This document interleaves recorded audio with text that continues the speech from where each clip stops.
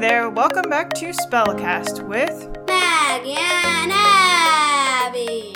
So what's our word today? Commodore. What do you think that is? Well, I think it's a person who's in charge. You are right, but you've also picked another word for which we need our historian hat. So I'm putting mine on, but I got you one too. Here you go. You know something about one particular historical Commodore. Who do you know about that was a Commodore? David Farragut. Who's that? Damn the torpedoes! Full speed ahead! That doesn't mean anything to me. Can you clarify? He fought in the Civil War in the Battle of Mobile Bay. Was he Union or Confederate? Union.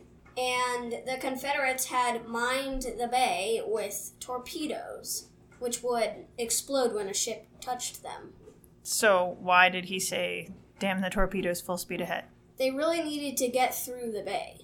Did it work? Did he get through? Yes. Cool. So, that's your historian hat.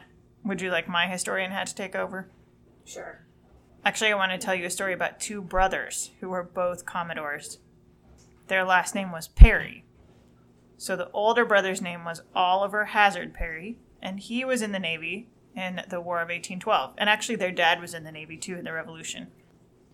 So Oliver Hazard Perry got his first command position in the First Barbary War. He was a lieutenant.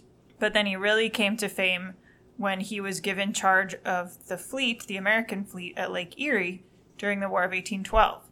And he became very famous because he basically built the fleet from the ground up.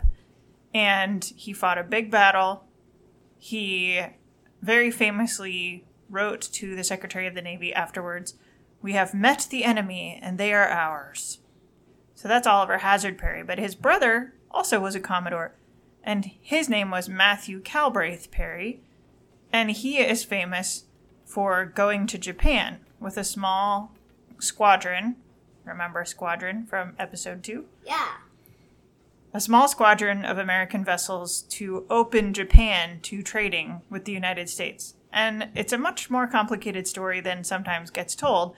But Perry was able to open the ports in Japan and allow Japanese people and Americans to start trading. Oliver Hazard Perry. Suits him.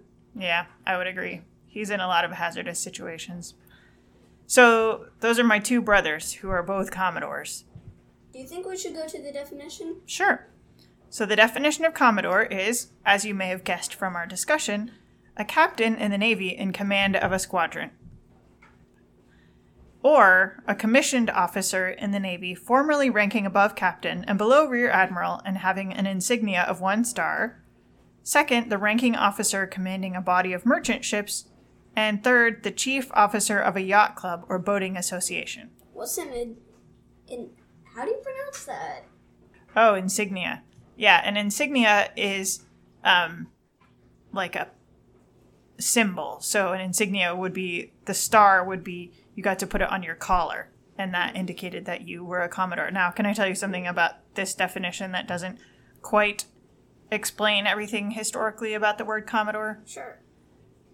Typically, in the past, a Commodore has been a rank that you don't get to keep all the time. So if you get put in command of a group of ships and in command of a squadron, then you're the Commodore for that time. But then when you come back to the United States and you get a different command and maybe you're not in charge of the squadron anymore, you're no longer a Commodore. You're always a captain, but you're not a Commodore anymore. And there was a short period of time in the United States history where Commodore was what we call a permanent rank, which, as it says in the definition, was between captain and rear admiral, but that no longer exists, and Commodore is strictly symbolic.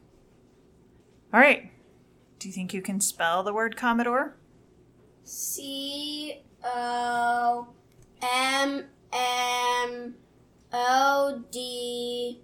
Commodore. That sounds right to me. Join us next time when we talk about the word Friend.